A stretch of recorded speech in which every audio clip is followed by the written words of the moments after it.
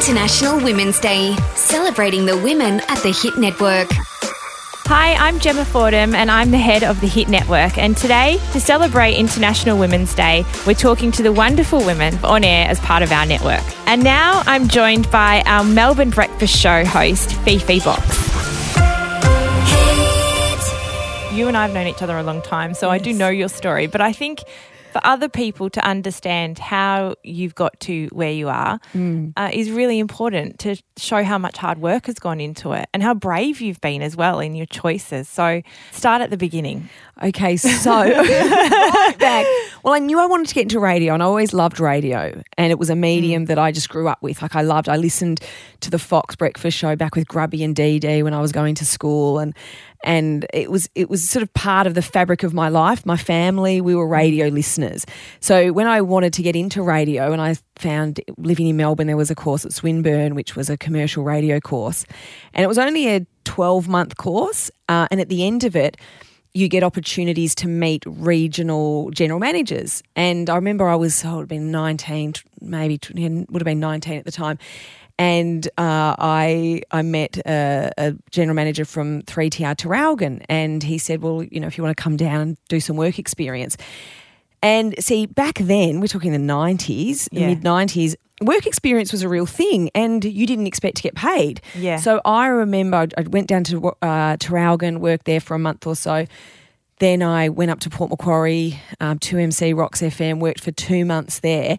And you know, I wasn't paid at the time. I'm not saying that to be a martyr, but it was just like I wanted it. I wanted to learn. And I remember one thing I learned really early on was going into a regional station and immersing yourself in the station. You do everything. You do all jobs. I was copywriter, promotions manager, announcer, newsreader. You do it all. And it was great grounding, a great work experience. But my first actual paid job was at 3GG in Warragul as a copywriter. And I'll never forget, I was 19 and I've got my very first job, and I was making $19,000 a year, and I got in my Ford Festiva and I cried the 3-hour drive just thinking, what am I doing? This is... And I do a leap of faith. Well, it is. When you say brave, it's funny because I do look back at that little, you know, I was still a child, 19. And what was I doing? Where was I going all by myself? But I knew that was not my path. I'm not meant to be a bit wanky about that, but it was just something I really wanted to do. And then when I got there, and most people who are in radio and trying to get somewhere, you've got a battle ahead of you because you've got to get people's attention. So I was sort of sitting in a broom closet writing commercials in Warragul, sending off CDs, because that's what you did at the time. They were CDs, and sending them to all the program directors in Australia saying, could I just come in and meet your announcers? Can I watch your breakfast show? And you just never hear back. And that was sort of a relentless process. And then I finally got a chance to volunteer. I was volunteering in Melbourne. I think it might have been at Double TFM at the time, late at night. And then I finally got an opportunity at Triple M in Sydney. And that was probably after 2 or 3 years of regional radio, volunteering. At one stage I worked at the tax office for like 8 hours a day. And then I'd go into Double T at night from 10 p.m. to 1 and do the phones for the Captain Turntable show. As you're saying all of this, can I just say, knowing we've known each other a long time and obviously worked together now, your work ethic has not changed. Do you? It really hasn't. Isn't it funny? Because it's you like really commit. I really do. I really want something, and I think that's. It's admirable. Well, it's something that I know when people say, how did you get it? How did you get there? And I've often thought this recently, even having a daughter and thinking, what is she going to do with her life? I think to myself, please don't choose media, don't choose radio, don't choose what I chose. Because if I look back, it was constant persistence, and there are so many walls and there are so many hurdles, and you really need the wherewithal and the resilience to keep going.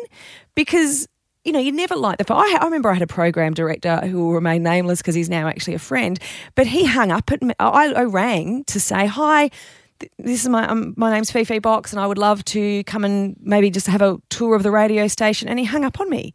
Like, you're a kid, you're a teenager, and you're getting hung up on by people. how I didn't walk away or think, what am I doing? This is madness. When you went to Triple M Sydney, I'm careful about how I say this because I don't want it to come across in the wrong way, but you really were truly entering a boys' club because the station was targeted towards men and certainly at that time, and you were going into an environment that would have been, I'm sure, really intimidating. Intimidating, yeah. Interesting because I think often we talk about the boys' club in radio and the history of it being a very male-dominated industry, and I try to think about my path in that because I did, particularly at Triple M Sydney, enter that boys' club.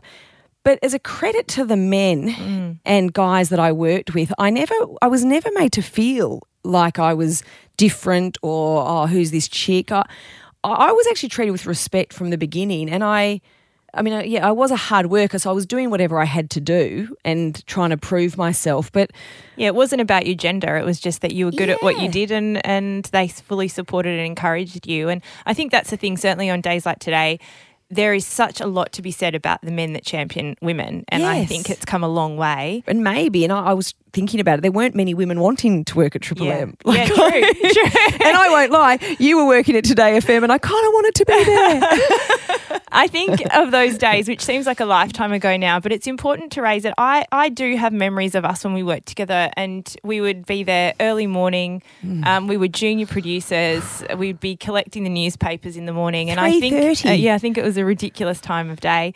But I think of that now, and I think that's the beauty of your story, is that you've put in the hard yards, and I think that's an important thing to highlight because nowadays I think people think you just maybe have, you fell into it, or not just you, but in general, they're like, oh, that person just kind of landed. And there's so much hard work that's gone into that for you that I think it's important to raise that. I have an opinion here that can be controversial and not taken well by millennials particularly, but no, I know where you're going. Yeah, you know where I'm going. But it is true. Like, I do find that there are now people entering the entertainment industry, and this is across the board. You look at television, have reality TV stars who go from being nobody to suddenly a diva in a makeup room making demands.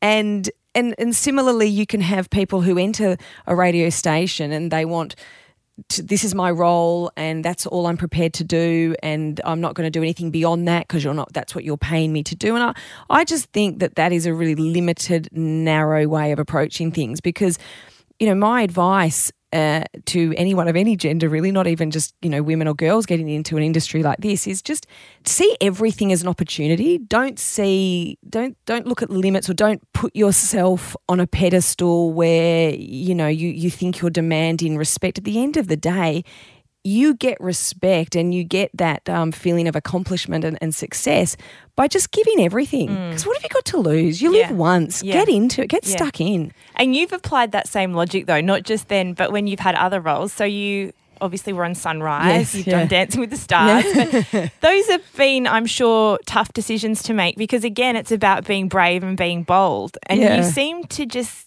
jump and just go for it. Are you ever nervous or scared, or do you just embrace it? I've always found that fascinating with you. I think I am. I think I do get, I obviously get nerves because I think I'm human, but I also think I just learnt really early in life, and it probably was with some of the knocks I had back in my early 20s, when you are probably your most fragile because you're out in the world, you don't have your mum and dad to protect you, and suddenly you can, it can be a hard, harsh experience being out in the big wide world.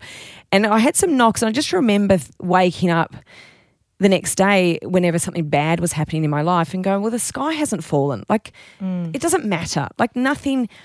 You can keep getting up again. No one can stop you getting up again. You can get a knock, you can have someone, dump you, fire you, tell you you're no good at your job.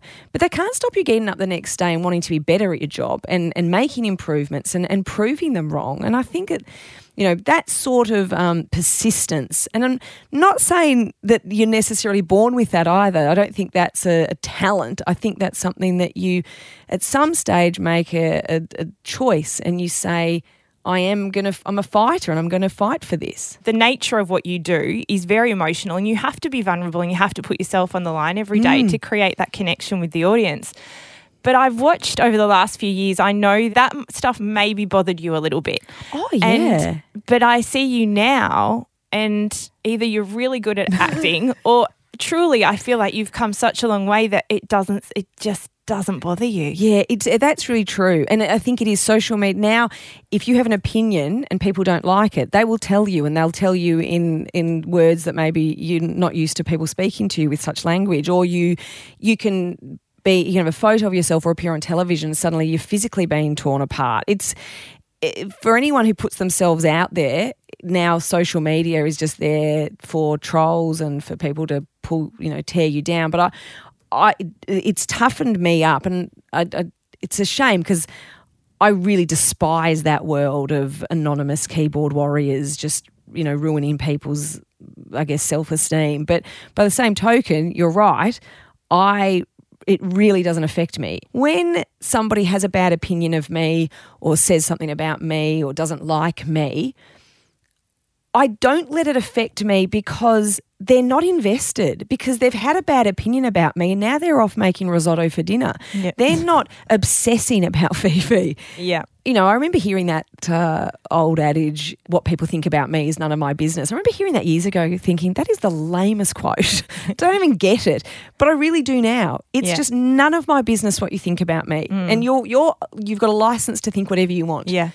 But it's just not going to affect me. And I think people would be listening to this, men and women, thinking you can apply that to anyone, can apply that into their life, Yeah, it's something that obviously you have to deal with as an extreme in the media, but people encounter this day in, day out in their workplaces, picking up the kids from school, feeling like they're not part of the cliquey gang of mums. And there are so many ways that can apply to people's lives, and I think that's something that you should be really proud of. And from a woman to another woman, I really respect and admire that in you. And it takes a lot of guts to have the courage, to quote a book out at the moment, the courage to be disliked. That takes a lot of guts. So I think you sharing how you've landed there is an important thing for people to hear. I think when you're in the public eye, it's amplified. Like you said, it happens to everyone, but it's so amplified when you're in the public eye. I think your resilience, you build it quicker because you realise not only do people really not like me, they've just told 1,000 of their followers they don't like me and what they think about my dress sense. So you get that, you arrive there very quickly. Yeah. And you have beautiful Trixie. Yes, I do. What did being a mum do for you? So much of my life, the 20 years before she came along, I was so driven, and the drive hasn't changed, but the perspective has. And, I was so, I think about my 20s and, half of my 30s before she came along. It was about no sleep, and it was about, stressing and obsessing over whatever job I had at the time or where I was going and what was the opportunity to chase. And it's like that, you're in this, a bit like on a hamster wheel going round in circles just trying to get somewhere. And then suddenly she came along, and it just alters, I guess, the importance on things that I used to really focus on, I now don't anymore. Like, I'm still as driven and I'm still as committed to success, and I do love success, and that's something that I strive for, but it doesn't drive me the way it used to, in that I can disengage with it at the end of the day. So like if you have a bad radio show or, you slip in the ratings, before she came along, that would have been catastrophic. Now it's, okay, fine, build yourself back up again. We can fix this. We've got this. And guess what? I'm going to disengage and just focus on this beautiful relationship I've got with this little girl.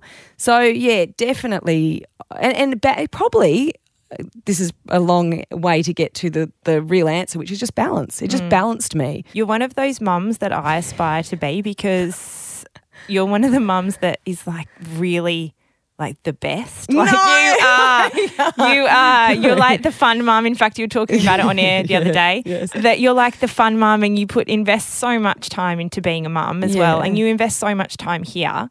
This is probably a deep question, but in the spirit of, celebrating all the different sides to women, is there any time left for you? Not really. What do you do for just for Fifi? I don't really do much. And you know what? I'm okay with it, because I know that this is the bit where I'm supposed to say yes.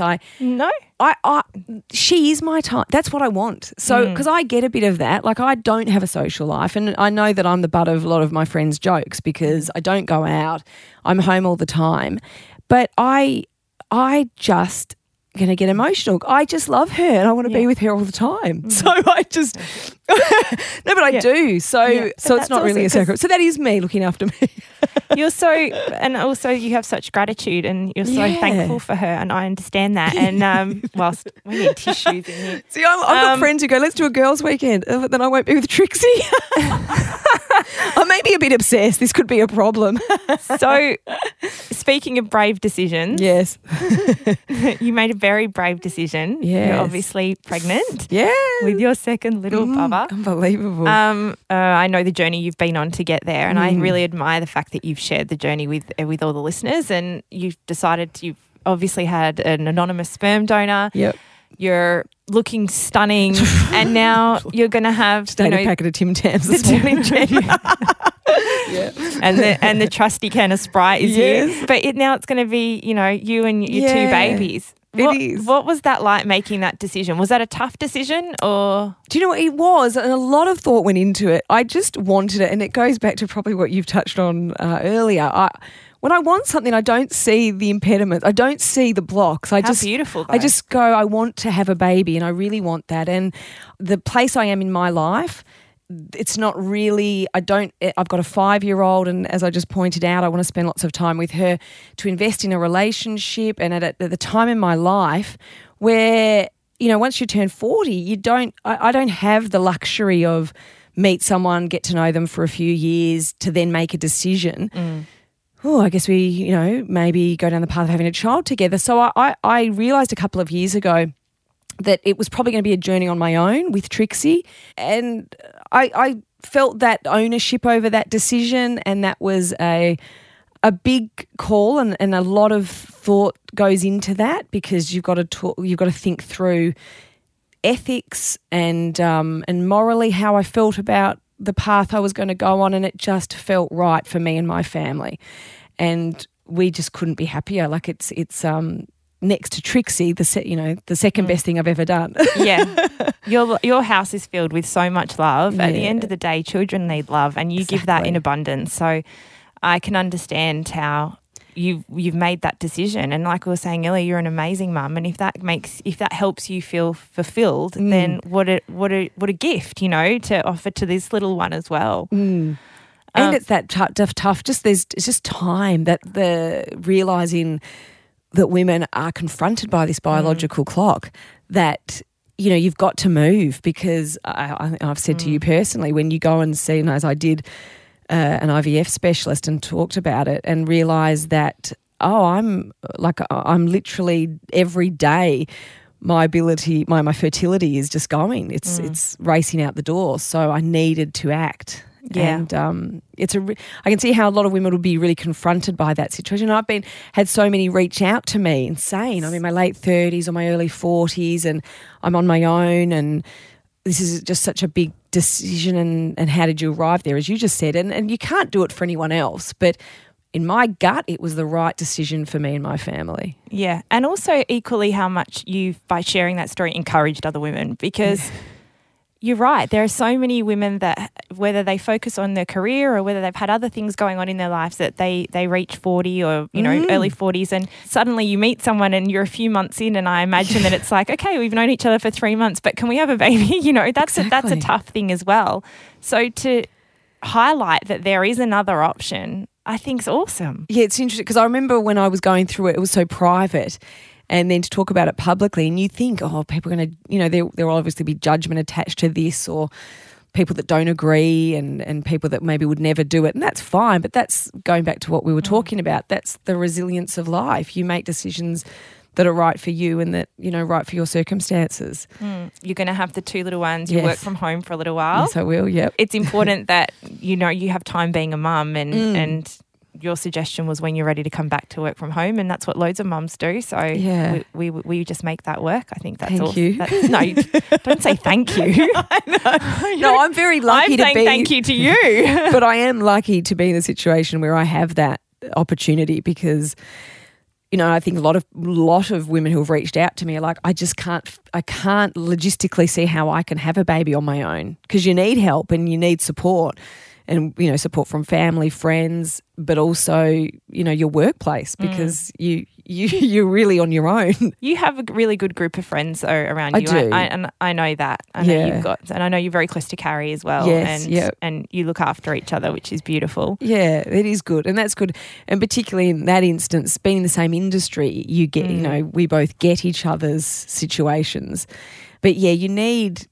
I think it's the friends of the family you choose, and I feel like I've constantly heard this over the last few years, but it does take a village to raise a child, and particularly in the situation I'm in, it's so good to have all these other influences in my life and now my children's life that are so, valuable for their upbringing. If people have looked at your life and thought, oh, she has this perfect life, the reality is you have the same struggles that everyone does. Yeah. But your attitude towards those struggles is the part that I love the most, is that you can choose to go down a dark hole, or you can choose to find the humour in it. And that's the part that I think is brilliant about how you approach life. And that's the part that the listeners get to hear of you every day. So thanks, Gem. Well, thank you for sharing your story. Thank you. Thank you for being such a huge part of our network and for waking up Melbourne every morning. My pleasure.